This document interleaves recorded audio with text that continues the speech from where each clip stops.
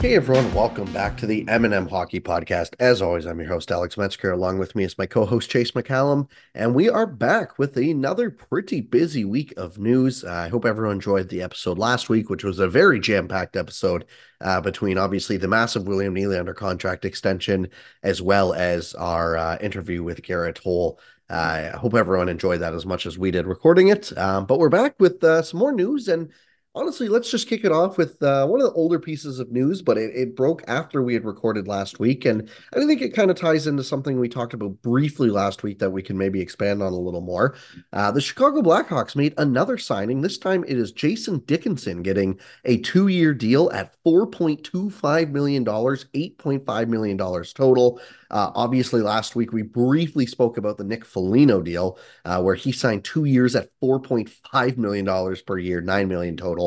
Again, it's pretty clear to me that they are leaning into this whole stability and veteran presence and stuff like that.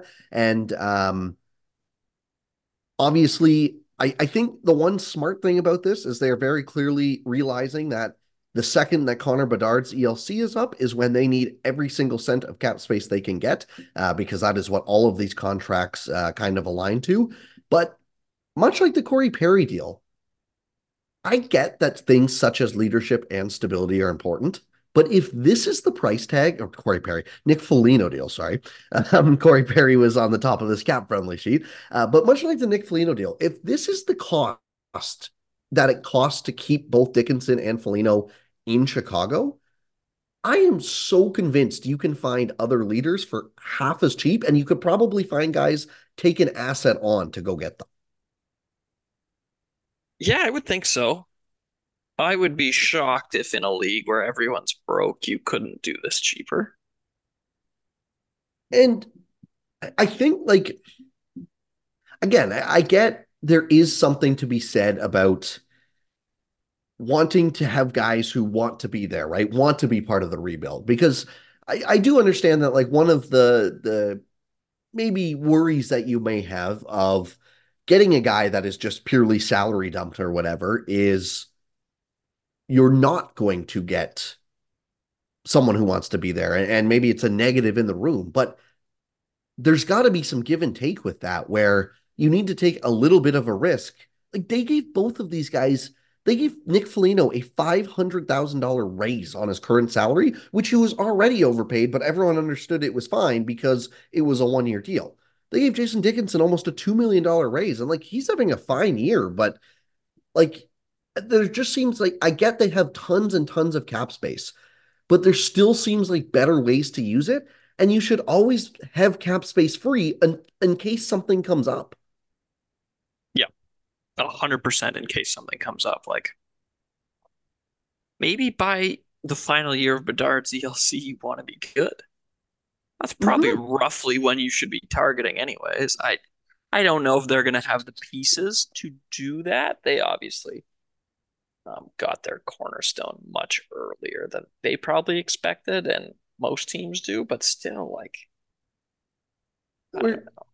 even if you don't want to be like good, it can be just out of the lottery or whatever, right? And Yep. like every year we see guys just like Taylor Hall, like they picked up last year, where it's a guy that the teams like. Jordan Eberle's another name that comes to mind, which Seattle did, where you pick up a guy who's a good, solid, like middle six, second line forward, maybe low end first line forward, and you get him for dirt cheap. Max Pacioretty's Bjorkstrand. another name. Borkstrand's another great example. Like there's every year there's people like that. It's like I'm not saying they can't do that now, but it limits your ability a little bit. And everyone goes, well, they got to hit the cap floor. They got to hit the cap floor. It's like, okay, but again, like I just feel like there was better ways they could have done this. And They're even if also, go ahead, yeah. I, I mean, they have a lot of expiring people, but like, I don't think the cap floor is going to be a problem. I The don't entire league is broke. Like, the demand is much greater for cap space than to be punting money. Yeah, exactly. And like their cap sheet is absolutely hilarious. Right now, healthy forwards before these Felino and Dickinson extensions, UFA. Philip Kurashev has another year at 2.25. Ryan Donato has another year at 2. Then it goes UFA. six RFAs, a UFA, and two more RFAs on their forward core. On the defense, two UFAs, three RFAs, and then Kevin Korchinski and Seth Jones as well. They do have Taylor Hall obviously on IR right now, so his 6 million will kick in next year. Connor Murphy's on IR, his 4.4 will be there next year, and Andreas Athanasiou is 4.25 next year. So they have $15.5 million already extra on this roster. With the 13 that they now have committed onto the forwards, that's $28 million plus another 10.4 on the defense. Like you're at $40 million basically for the roster already. I don't think the salary floor would have been that hard to hit. And the other thing is too, I just don't understand the rush to get these deals done. Yeah. Like, Yeah. I hitting the salary floor is not. no, There's because no world in which giving money away will ever be a difficult thing to do. That's exactly. an Like, absurd concern. yeah, like let's say the draft passes and you didn't get near as much as you thought. Like, people just weren't really willing to part with what they have. Maybe they don't like the free agent class or whatever. If you offered either of Jason Dickinson or Nick Foligno this deal the day after the draft or like the day before free agency, or I guess as soon as free agency hits because they would technically be gone or whatever, but like the last second that you can that they're still part of your team, they accept it right away. Oh yeah, 100%. And if it's the second year I really dislike too. Agreed. Like I'd rather 6-by-1 for both of them. Yeah, absolutely. And like again, I don't think this like the second year in all likelihood won't play an impact. Matter. Yep, But but it might. it's just the fact that there is a chance that makes it just kind of unnecessary, in my opinion. Yeah. Yeah, it's not the end of the world. It's just unneeded. Agreed. And that's kind of just how I feel about both these deals. I mean, like Dickinson's having an all right year, but again, like he's the type of player you should be trading to acquire, like someone giving you a fourth to go acquire because they just simply can't afford him. If this Jason Dickinson contract was on another team, he would be the perfect name that we would be like, you should be trying to trade. Exactly. 100%. And The and they fact did that you it just from signed it Vancouver yourself. already. Yeah. Yeah. I I just I don't know. I understand there is something to be said about having the leadership, having the stability, but there's got to be a price that comes appropriate with that as well, where it's like, well, they have the cap space, so what's it matter? It's like, okay, but like if these guys are such good leaders and want to be a part of the future or whatever, you shouldn't have to overpay them by like $2.5 million per season. Yeah. Yeah, exactly. So I don't know. It's again not the end of the world. Like I would be pretty surprised if they seriously miss out on anything huge because of these deals, but it just kind of feels like one of those things where, yeah, there was probably a better way to use this money or even just a better time to do this deal. Like, or as you said, like a 1 year, $6.5 million extension for Nick Foligno makes more sense than 2 years at 4.5 to me. Yeah, comfortably. So, yeah, I don't really have a ton more to say on that, but Yeah, me either. it'll be interesting to see where they keep going forward, I guess. Like, I mean, with how many injuries they have, they are in prime position to get another very top draft pick again this year. Yeah, And I would think so. They got to be one of the favorites to get the 101. yep, I it would be them and San San Jose. Jose, like pretty comfortably. I'm guessing. I'm just pulling up the standings quickly here as we talk. In the West, they have 30 points in 47 games. San Jose has 28 and 47. The next team is Anaheim with 31 and 46. Anaheim's very sneaky down there as well. I didn't realize quite how bad Yeah, that was. it's not Um, a great situation there. yeah. And then the next team is Ottawa with 35 and 42. So you already take like a 5 point jump, which I mean, we'll get to Ottawa in a second, but and then Columbus with 37 45. So I guess like, yeah, it's between Anaheim, Chicago, and San Jose for the best odds at the top pick. And of those three teams, I think Chicago and San Jose are basically on level playing field right now, assuming that Bedard will be out for another month or two. Yep. Yeah, I would agree with that. With Bedard back, I think it pretty clearly goes San Jose's probably got the best odds, Chicago next, and then Anaheim after that. Do Yes, I you, would agree with that. quick aside, do you want to guess what San Jose's goal differential is right now? Oh God. I'll give you On the just a reference season, point. On the season, Anaheim Ducks are minus 44. are they double digit or triple digits? They're not quite triple digits, no. Is it like minus 75? Minus 91. That's insane. So there's a very good chance by the All-Star break, the time the All-Star break rolls around, they are triple digits. That's hilarious. The Chicago Blackhawks are minus 64 goal differential, but yeah, just like some incredibly poor teams. Which okay, one other point then about the Dickinson and especially the Foligno part of it. Again, fine, have those types of guys on the roster as well, but again, like if you want to surround Bedard with like the right guys, quote unquote, and stuff, I still think you should be going to target more of the Taylor Hall type players, whether that's free agency or trade, so that you actually give him some talent to work around as well. Because I just don't really see the value in having guys like Foligno and Dickinson being great in the room or whatever if the team is a minus 70 goal differential by the All-Star break. Yep. Yep. I completely agree.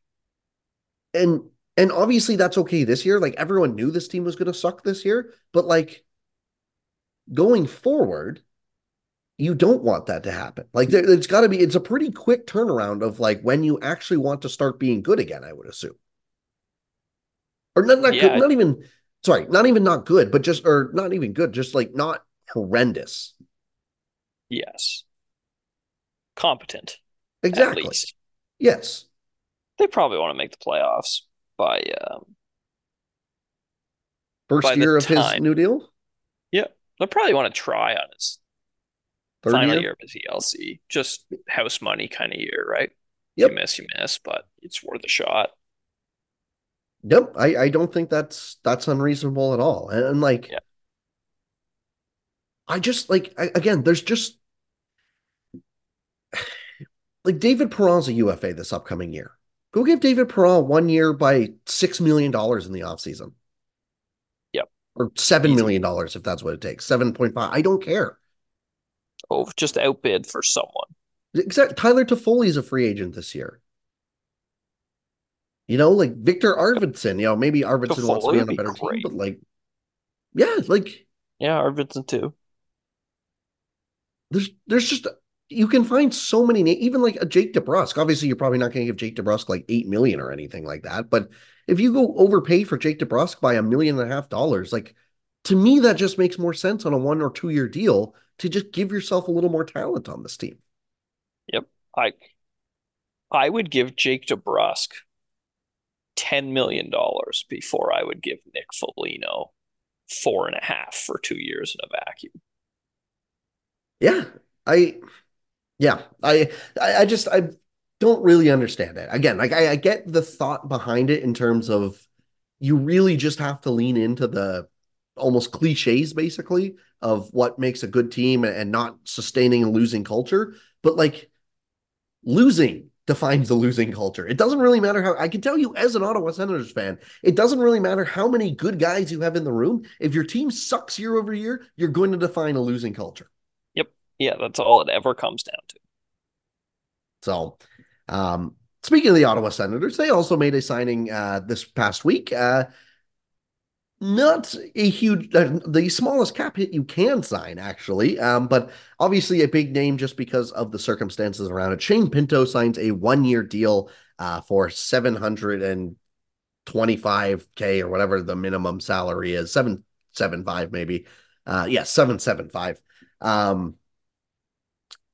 It's good. I'm excited to see him back. I didn't get to watch him against Philly on Sunday. We were at the Buffalo Bills game, so that was I will take that over watching an Ottawa Philadelphia game any day of the week. Um, I'm excited to have Shane Pinto back as a Sens fan. I think the gambling thing, the Ford obviously he's coming. For anyone who doesn't know, coming off a 41 game suspension for gambling. Forgot about I've that. been on the record of saying I think it was handled basically as well as you could ask for by both himself and the team. Like Yes. he said all the right things. He didn't try to point fingers or anything like that or say this is like the league's out to get me or anything. He just said, I screwed up. I made a mistake. I need to learn from it and it won't happen again. The team supported him. Even now, like before he came back, his comments were all about how he just felt horrible that he let the team down. Which again, like he took the focus off of what actually happened and just how he's ready to make a difference now. I just don't think for what is obviously a stupid mistake, we called it that at the time, an unfortunate situation. I think it's been as handled as good as it could by the player, and I'm excited to see what he can do going forward. Yeah, I agree with all that. It's in the past. It was stupid. Handled as well as you could. Time to move on. I'd say the Sens really need him, but I mean, I guess they're kind of cooked now, anyways. Yeah, so for anyone who wants to hear a really deep dive into this whole thing, I recorded a podcast last Friday and it spent like 30 minutes on both how Pinto affects the lineup, but also kind of what to watch as a Sens fan this season, basically. Because as you said, this is already a lost season for the Ottawa Senators. They would have to play at I think it was a 34-8 pace. Not even pace, like they would have to go 34-8 just to get 94 points. And then they lost the next two games anyways. Yeah, yeah. So they're just out. Yeah. So Or now I it's end up the first overall pick. literally they are going to be a top five pick if things keep going like this. The guest I had on and myself, we kind of talked back and forth about it, but the outcome and I actually love to get your perspective as someone who's, obviously not a fan of the team. The perspective I have it on now is it is all about actually figuring out who you need to keep as a part of this organization and what pieces you feel you can move, as well as building everyone you possibly can up that you think might be moved into the best position possible to boost their value. And what I mean by that is a lot of people really want to see a guy like Thomas Chabot moved. He has not had the greatest year.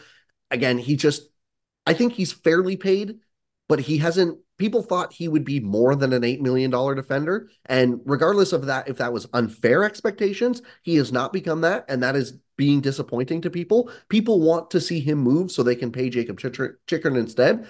I don't totally disagree with paying Jacob Chikrin, but trading a guy like Josh Norris or Thomas Chabot right now would be trading at them at their absolute lowest value of the last 3 years. So if you decide you're going to move off of someone like Josh Norris, you need to see how the rest of the roster fits, as well as build Josh Norris back up so that you can boost his value if you do decide to make a move like that in the offseason. Yes. Yeah, you can't sell him now. That would be absurd. No, I think at the deadline, they probably sell Tarasenko and Kubalik. I don't think they'll get much for Kubalik. He's been hot dog shit this year, but he had 20 goals last year, so I'm sure they'll get some kind of pick. Um, I think they probably sell Tarasenko. Apparently, he's still liking his time in Ottawa, and like his family likes it there. But I think it would be a bit malpractice not to trade him. And then again, if he really wanted to return next summer, you'll look at what a 1 year deal looks like next summer. But um, That'd be a good get, actually. If they could get a third for him or a second or whatever, and then just re-sign him for a year. yeah, you never really see the re-sign actually happen. But I just Leafs did it when they were yep, tanking. yep, exactly. Daniel And Winnick, like I think. yeah, and was it Hunwick as well or no? Or Probably. Polak. Oh yeah, Polak did it. You're right. Yes.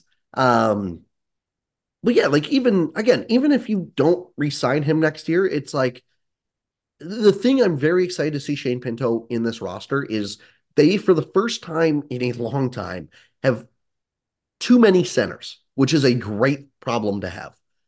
They have Tim Stutzla, Josh Norris, Ridley Gregg, and Shane Pinto down the middle. And none of those guys are going to play 4C. It's going to be someone like Rourke Chartier or Kostelic or even Parker Kelly at the fourth line center, right? So now you're left with the question of, okay, well, what do we do? I wrote a piece on lastwordonhockey.com last week. You can go check it out right now about why Ridley Gregg deserves more ice time on this team because he has been unreal this season for a rookie.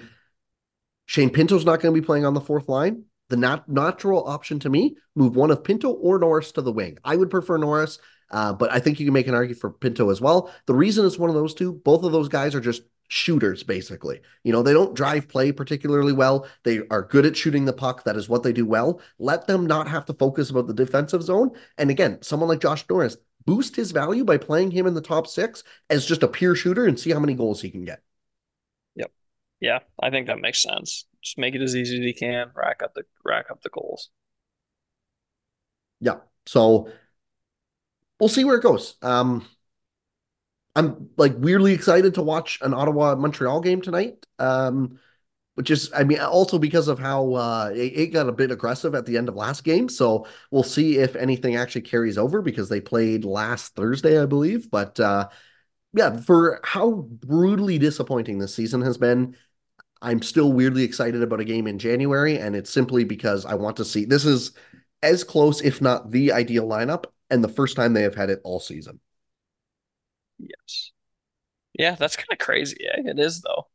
Yep. And like they're scratching Travis Hamonic, which is he just like icing on the cake of they're playing the actual right players that they need to be playing while they have everyone healthy. And I hope that can at least translate into something because that will at least give a little hope of what has been again just a absolutely horrendous season for the team.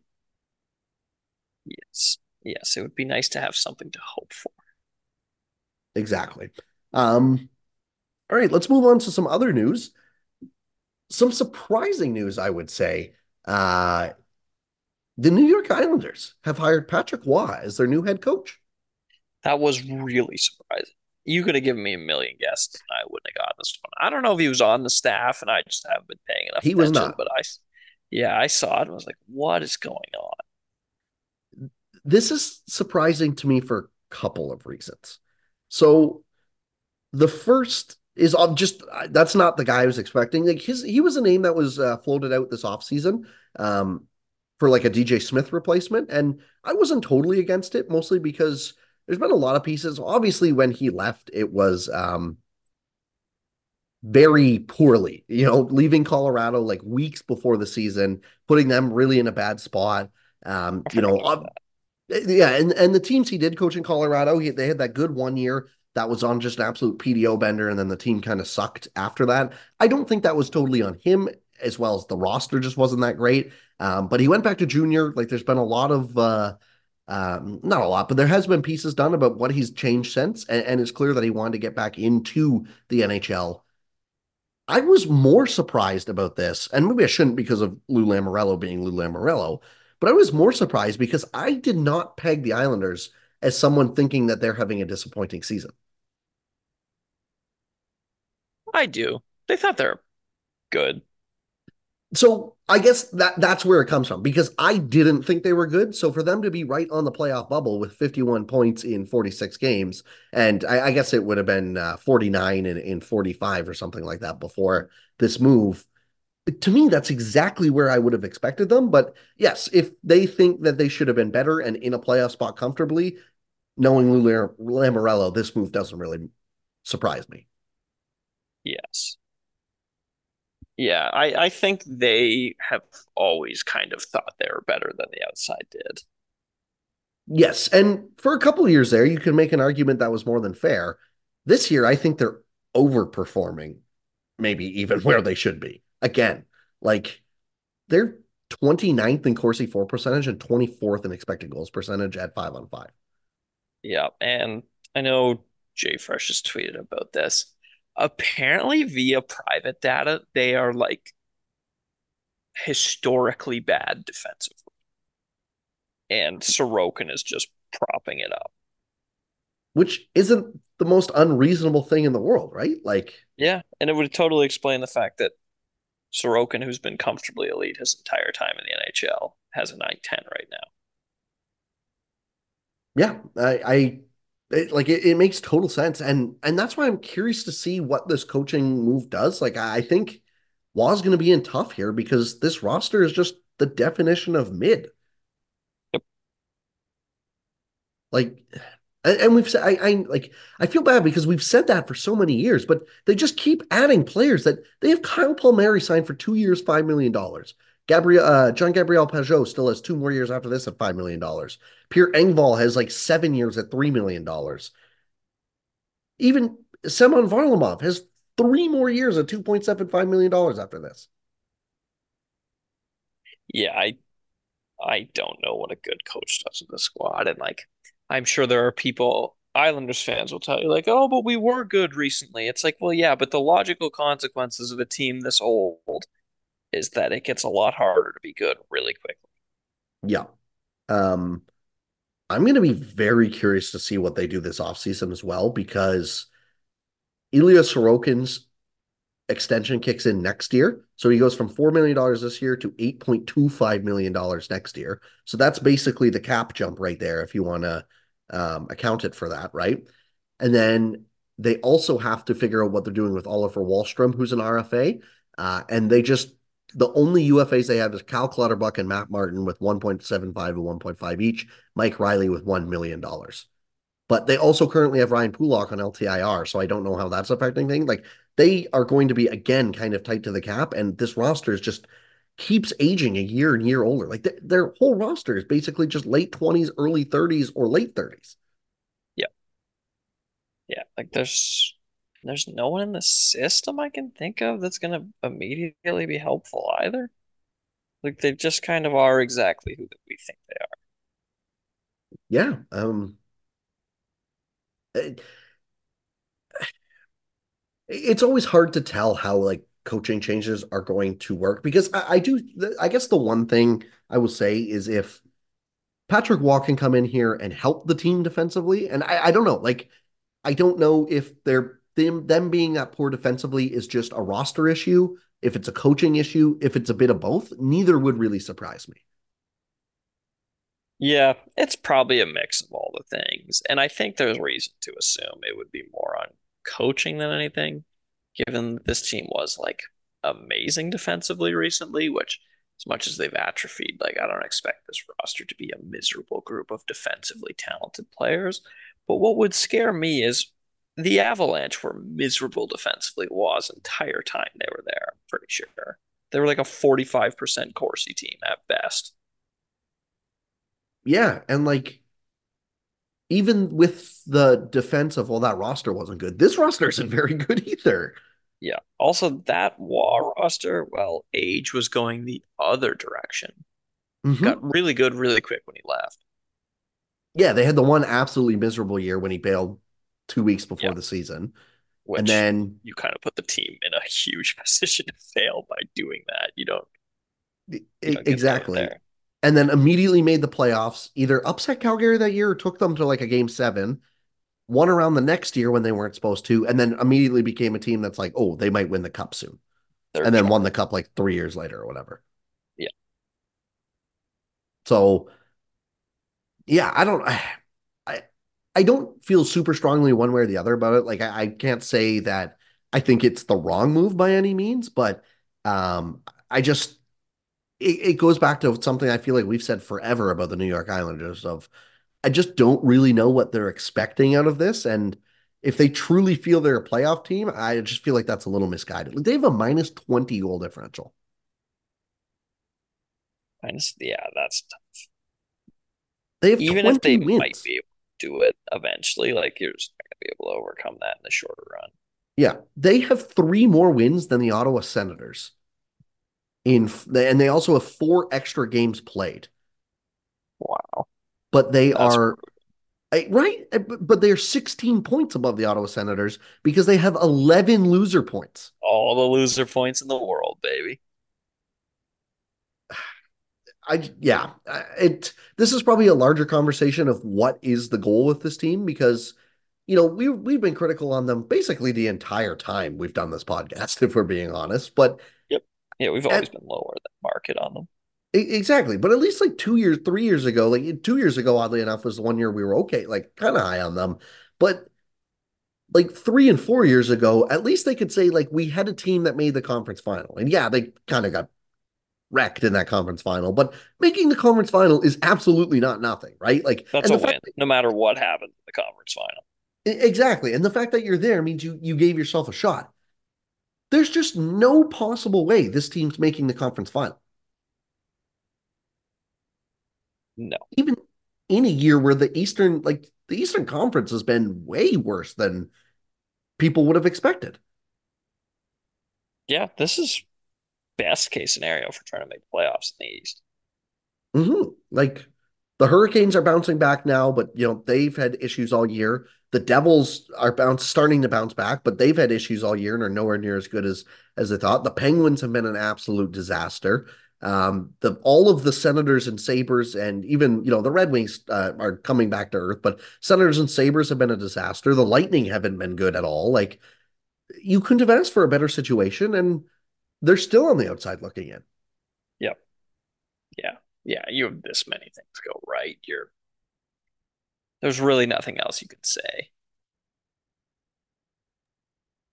No, like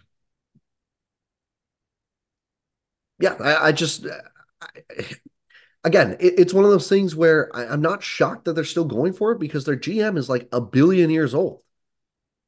Yeah, they basically have to go for it too. Like even if they just brought in somebody younger than Kyle Dubas or whatever, like you still don't really have a choice. That's the thing is there's not really much tearing this roster down. Like they're in a tough spot right now Yep. because yeah, even if you say, "Okay, like we're not good enough, we need to rebuild." I'll name you some contracts. You tell me if you're going to be able to move them. Start easy. Matthew Barzell, 6 more years at 9.15. That one you could move. Yep. Very confidently.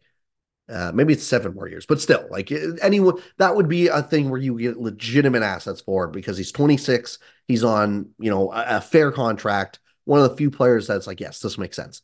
Bo Yep. Horvat, 7 more years after this one at $8.5 million. He is 28 years old right now. You're probably not moving that, but maybe. You're not getting much of an asset, I think, if you are moving that. Yeah. Yeah, you can get out from under it if you sell it for. He also has a full no trade clause, so you need to convince him to go. Yeah, which is Anders, tough. exactly. Anders Lee, 2 more years after this one at $7 million. He's 33 years old. Also a full no trade clause and the captain of the team. Yeah, you're not. Brock Nelson, 1 more year at $6 million. Modified no trade clause. No. One more year, maybe, but probably not. If you retain, maybe you could. Yeah, and you could probably even get that set back if you're Yeah. John Gabriel Pajot, 2 more years after this one, $5 million. probably not. I'm going to go with probably not as well, unless again, maybe if you retain as well, but there's only so many slots that you can actually retain. Yeah. But like Pajot is at his best, he was a good 3C for a cup team. Yep. And maybe he's still that, but like I don't the floor, Probably not. yeah. Kyle Palmieri, 1 more year after this one at $5 million.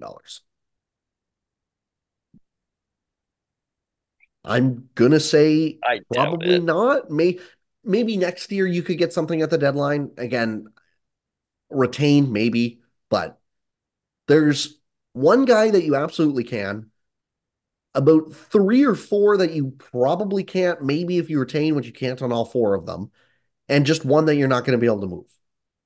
Yeah. And then you get to Pierre Engvall, a billion more years at $3 million. You're not moving that. Adam Pelech, you might be able to move Adam Pelech, You but could he move has a Pellick he has a full easily. no trade clause.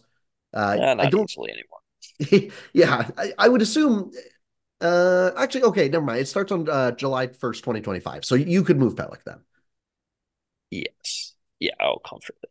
Yeah. Oh, sure. Okay. Nope. Sorry, I have this backwards. It's a no trade clause until July 1st, 2025. Then it becomes a 16 team no trade list. But I think if you were Yeah. trying to move Pelech to like a contender, you could probably move him. But I think um, Pellick might be easier to move than Barzell if they both had the same double benefits stuff.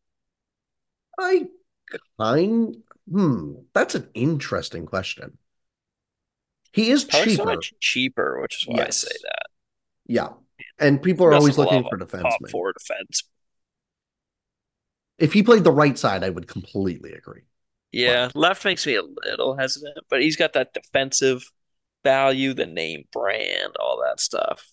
Maybe I would like to walk that back a little bit before I think about it, but it's probably closer than most people would guess. you could easily move him if you chose, I think is fair to say. Yeah. He does have like 7 more years on his contract, which might limit the opportunity a bit, but or 6 more years, I guess I should say, but still. Yeah. Noah Dobson's probably a guy they don't want to move, but he has 1 more year at $4 million. You could move that if you wanted to fully tear this thing down, which I don't think it would be unreasonable to do. I just don't think they would sell on someone like that. Yeah. I agree with that. Scott Mayfield has 7 more years after this one at $3.5 million. Not moving that. Nope. Not even Uh, close. Romanov has 1 more year at 2.5. You could move that. I'm not sure how big of an asset you'd get for that though. Yeah, that's tough. And then you have Sorokin, obviously, 8 more years starting next year at 8.25. You could probably trade him if you wanted, but again, they're not going to trade a guy before his contract kicks in. There's no way they're going to do that. Has anyone ever done that? There's probably got to be at least one, but I So, can't think of any. yeah. It seems like a '90s thing to do, but Yeah, I'm sure it has happened eventually. yeah, but I don't know if it's ever happened in the cap era, to be honest. And then again, like even someone like Varlamov, the thing that frustrates me so much about this team is like 6 teams in the league would kill for Varlamov in net right now, but not at 3 more years after this one. No, not at all. Not even close.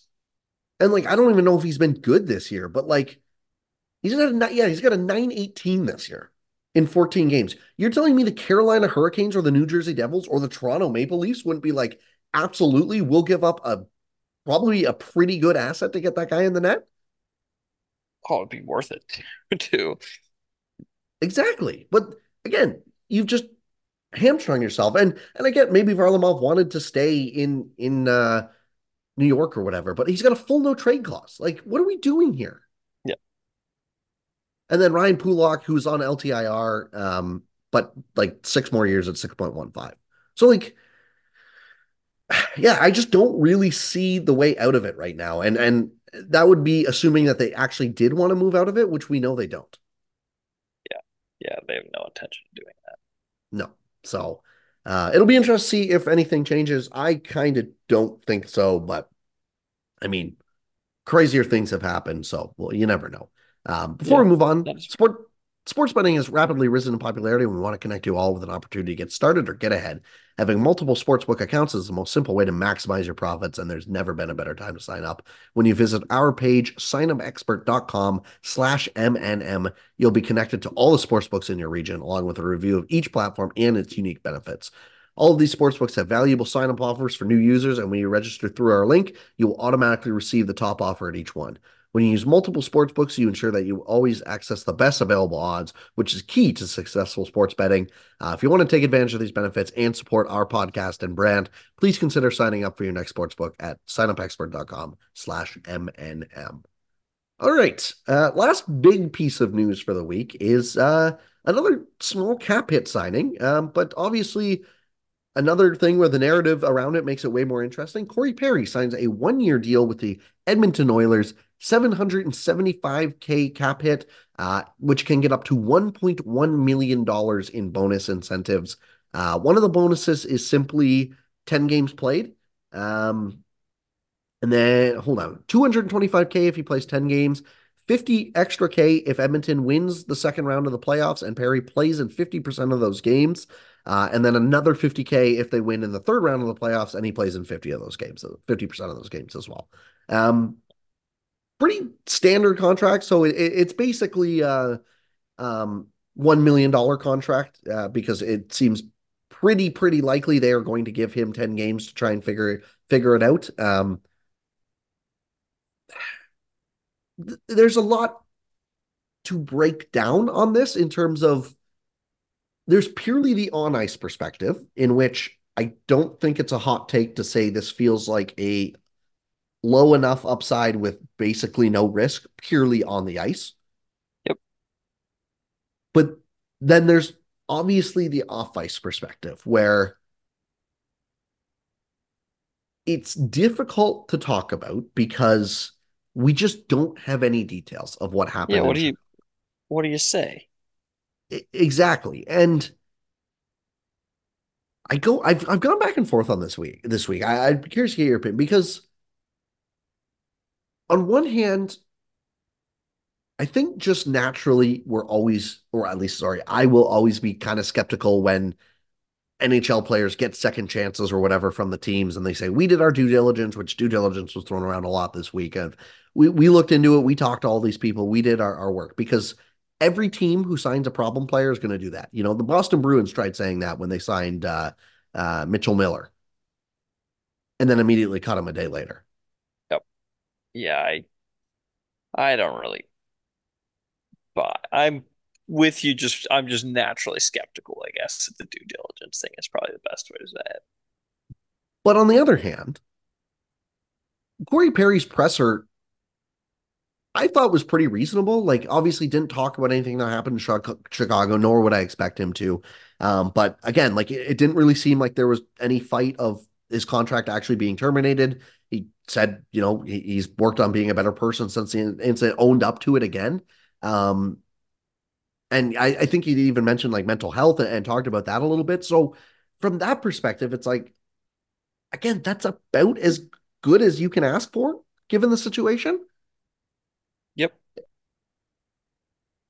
It's yeah. Given the situation, it's everything you can possibly say. So then it just kind of boils down to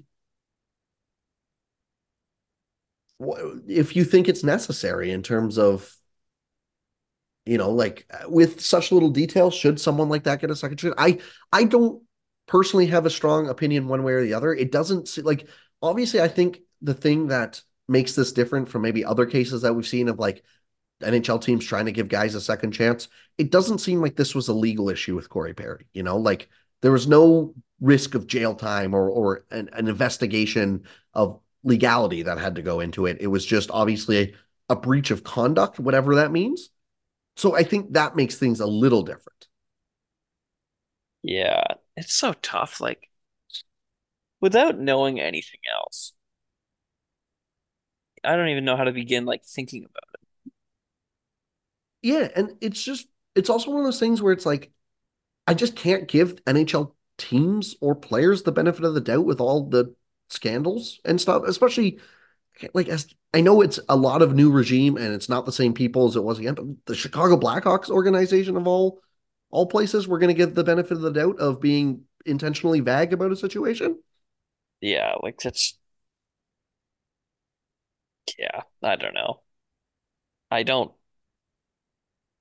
There's not a great reason to just assume everybody's being fully transparent when they have a lot to gain by sweeping it under the rug. Yeah, exactly. And so I don't know. I just and then I guess the other part of this contract is, and I kind of don't buy into this one as much. This team's on a 13 game heater, and Yeah, they're I fucking rolling. they are motoring. They're right back into the playoff. Not even just the playoff race, like the division race is almost in sight. If depending on how much you actually buy into what Vancouver's doing and if it's legit or not. Like Vancouver's still got a very large lead on them, but you know, like they home ice is in sight. They have seven less points than the Vegas Golden Knights and five less games played. That's insane. Five fewer games.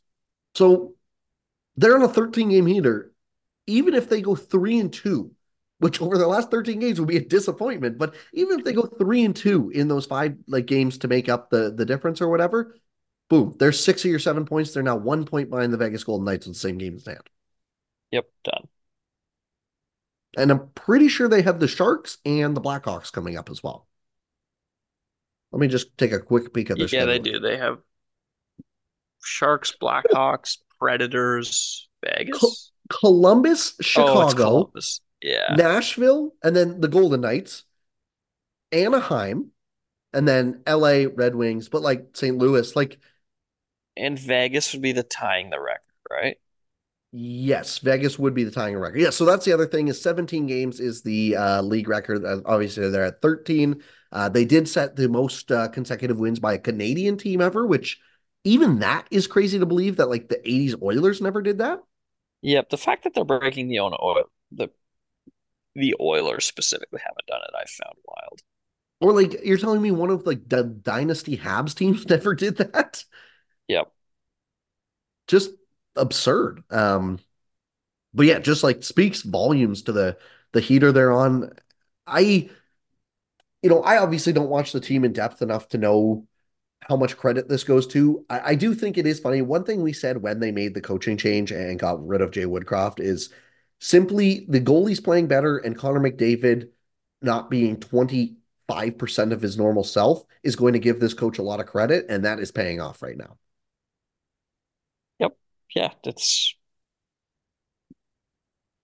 all you I'm, needed. I don't know if yep, there's been tactical changes, to be perfectly honest, but I'm the sure there goaltending have will been cover it. some, Yep. but Connor McDavid alone, just going back to what Connor McDavid has looked like for the past 6 years or whatever, is more important than any tactical change that he made. Yep. And going from goaltending that starts with an eight to good goaltending. Done.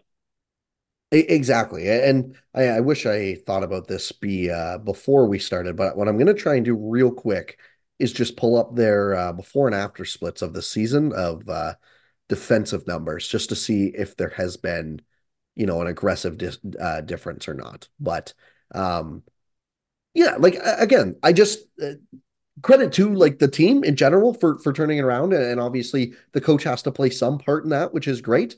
And honestly, since Jay Woodcroft has been fired, they have given up the third fewest shot attempts against per 60 minutes in the league, and the sixth fewest expected goals against per 60 at 5-on-5 as well. So, like that is legitimately good.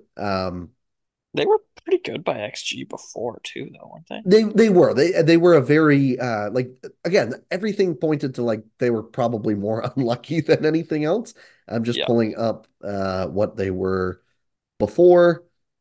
Corsi against, they were second least in the league. Yeah, okay. So like Corsi against, they gave up the second fewest chances in the league, and expected goals against, they gave up the eighth fewest. So Exactly roughly the the same. same. Yeah. We don't have enough public data to say anything other than that's functionally the same. Yeah. So again, like I'm sure there are probably little tweaks and even just maybe a new voice got it, but the biggest thing is, as you said, the goaltending not being absolutely atrocious, and then Connor McDavid being back on pace for like 150 points over 82 games if you took whatever stretch of 30 games he's on. Yep. Simple as that. Done. And it suddenly becomes very clear why everyone had this team as like the odds-on favorite to win the cup at the start of the year. I thought it was a little ridiculous how many people were picking them to like go to the finals and stuff like that, but just because like if 17 out of 20 analysts pick them to make the finals, okay, the betting markets don't reflect that either. That's a little aggressive, but like they're showing why. And even we were very high on this team in the preseason as well. This is the best roster that has been around Connor McDavid maybe ever. Probably ever. I Might not even be close. I'm trying to think because there's been no other time where the depth has actually been like this competent. Yeah, if it was, you what's the closest competition? Last year's team? Probably. Yep. And Um, the next closest competition is probably the year before that. yep. And ignoring even the depth part of it, Zach Hyman has turned into a legitimate elite player this He's year. elite, apparently. Yeah, why not? And like we were talking about this offline, but like goals above expect or goals above replacement, sorry, he's been absolutely amazing. But even just watching him, it's like, who is this player? Like he had the one goal against the Leafs that got called back where he like goes blue line to blue line, dangles through a defenseman, goes up top. It's like, what are we doing here? What is happening here? Yeah. So that obviously helps as well. Like again, Evander Kane, is playing up and down the lineup. He's had some struggles this year as well. But like, if even a struggling Evander Kane is on your third line, that is miles better than what they had at any point before this.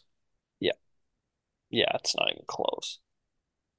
So getting back to the original point of how does Corey Perry affect this, I think people maybe buy in a little too much to like the he's going to make the dressing room dysfunctional or whatever. Like bringing in any new guy is a bad thing. It's like, okay, that seems a little unnecessary, but like Well, the thing it's is, people learn that for the wrong reason.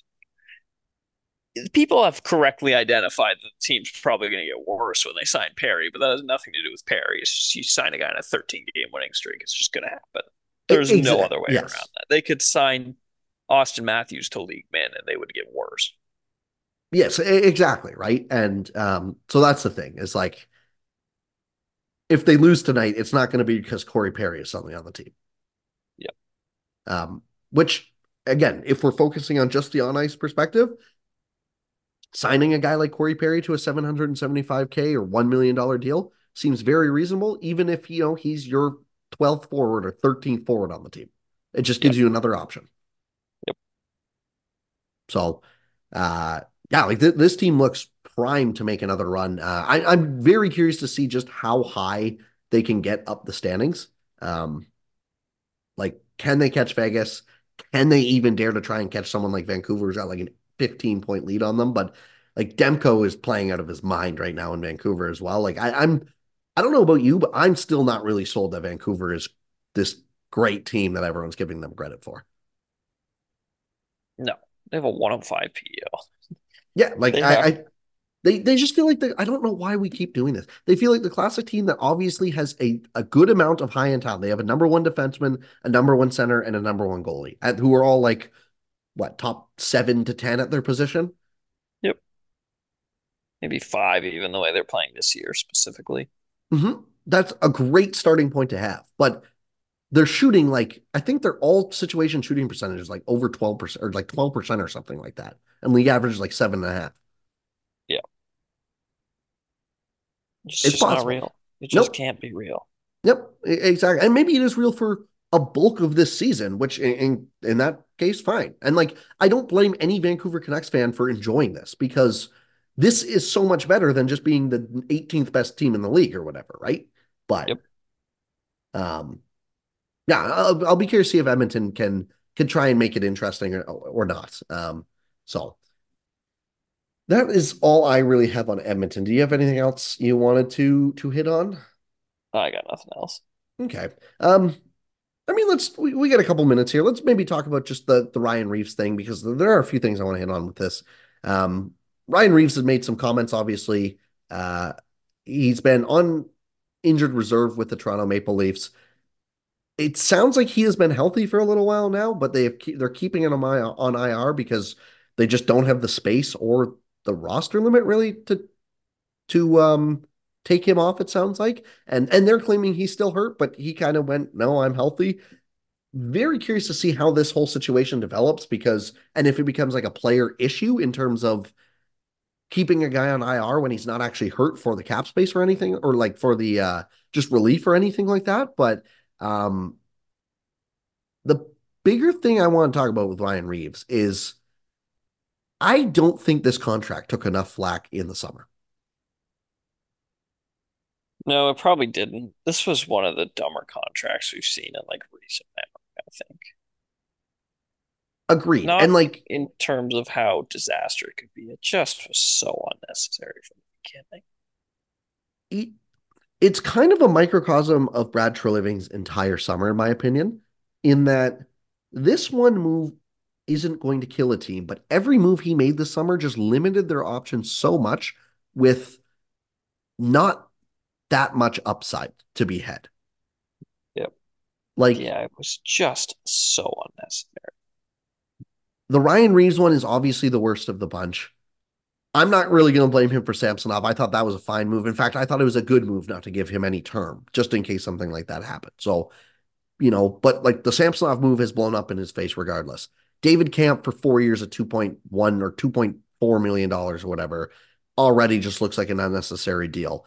John Klingberg, especially given that they had his injury history and all the knowledge that his hip might absolutely be cooked, giving him that money just seems so unnecessary.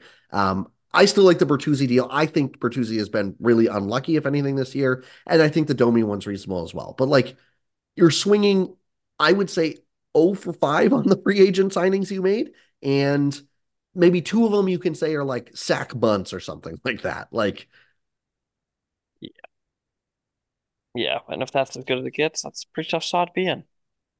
100%. And again, like the biggest issue I have is that it was very obvious this team was going to need to squeeze every dollar out of the lineup that they possibly could. We just that's how the Leafs operate. We know that's their situation given the top of the line contracts that they have signed. You cannot be going to sign Ryan Reeves for anything over the variable amount. Yep. Yeah, it's just completely unneeded for a guy that very obviously can't play at the NHL level night in, night out. Exactly. Like at his peak, he was a replacement level fourth liner. Yeah, he just is who he is. There's no surprise. And then like the fact that they gave him 3 years is just the most one of the most absurd, like minor things I've ever seen in a long time. Yeah, that's just a completely unforced error with essentially no upside. Yep. Um, yeah, I don't really have any more to take on that other than there are a lot of people getting mad at, oh, classic Toronto, circumventing the cap or whatever. It's just like, man, like I don't know. Lots of teams do this.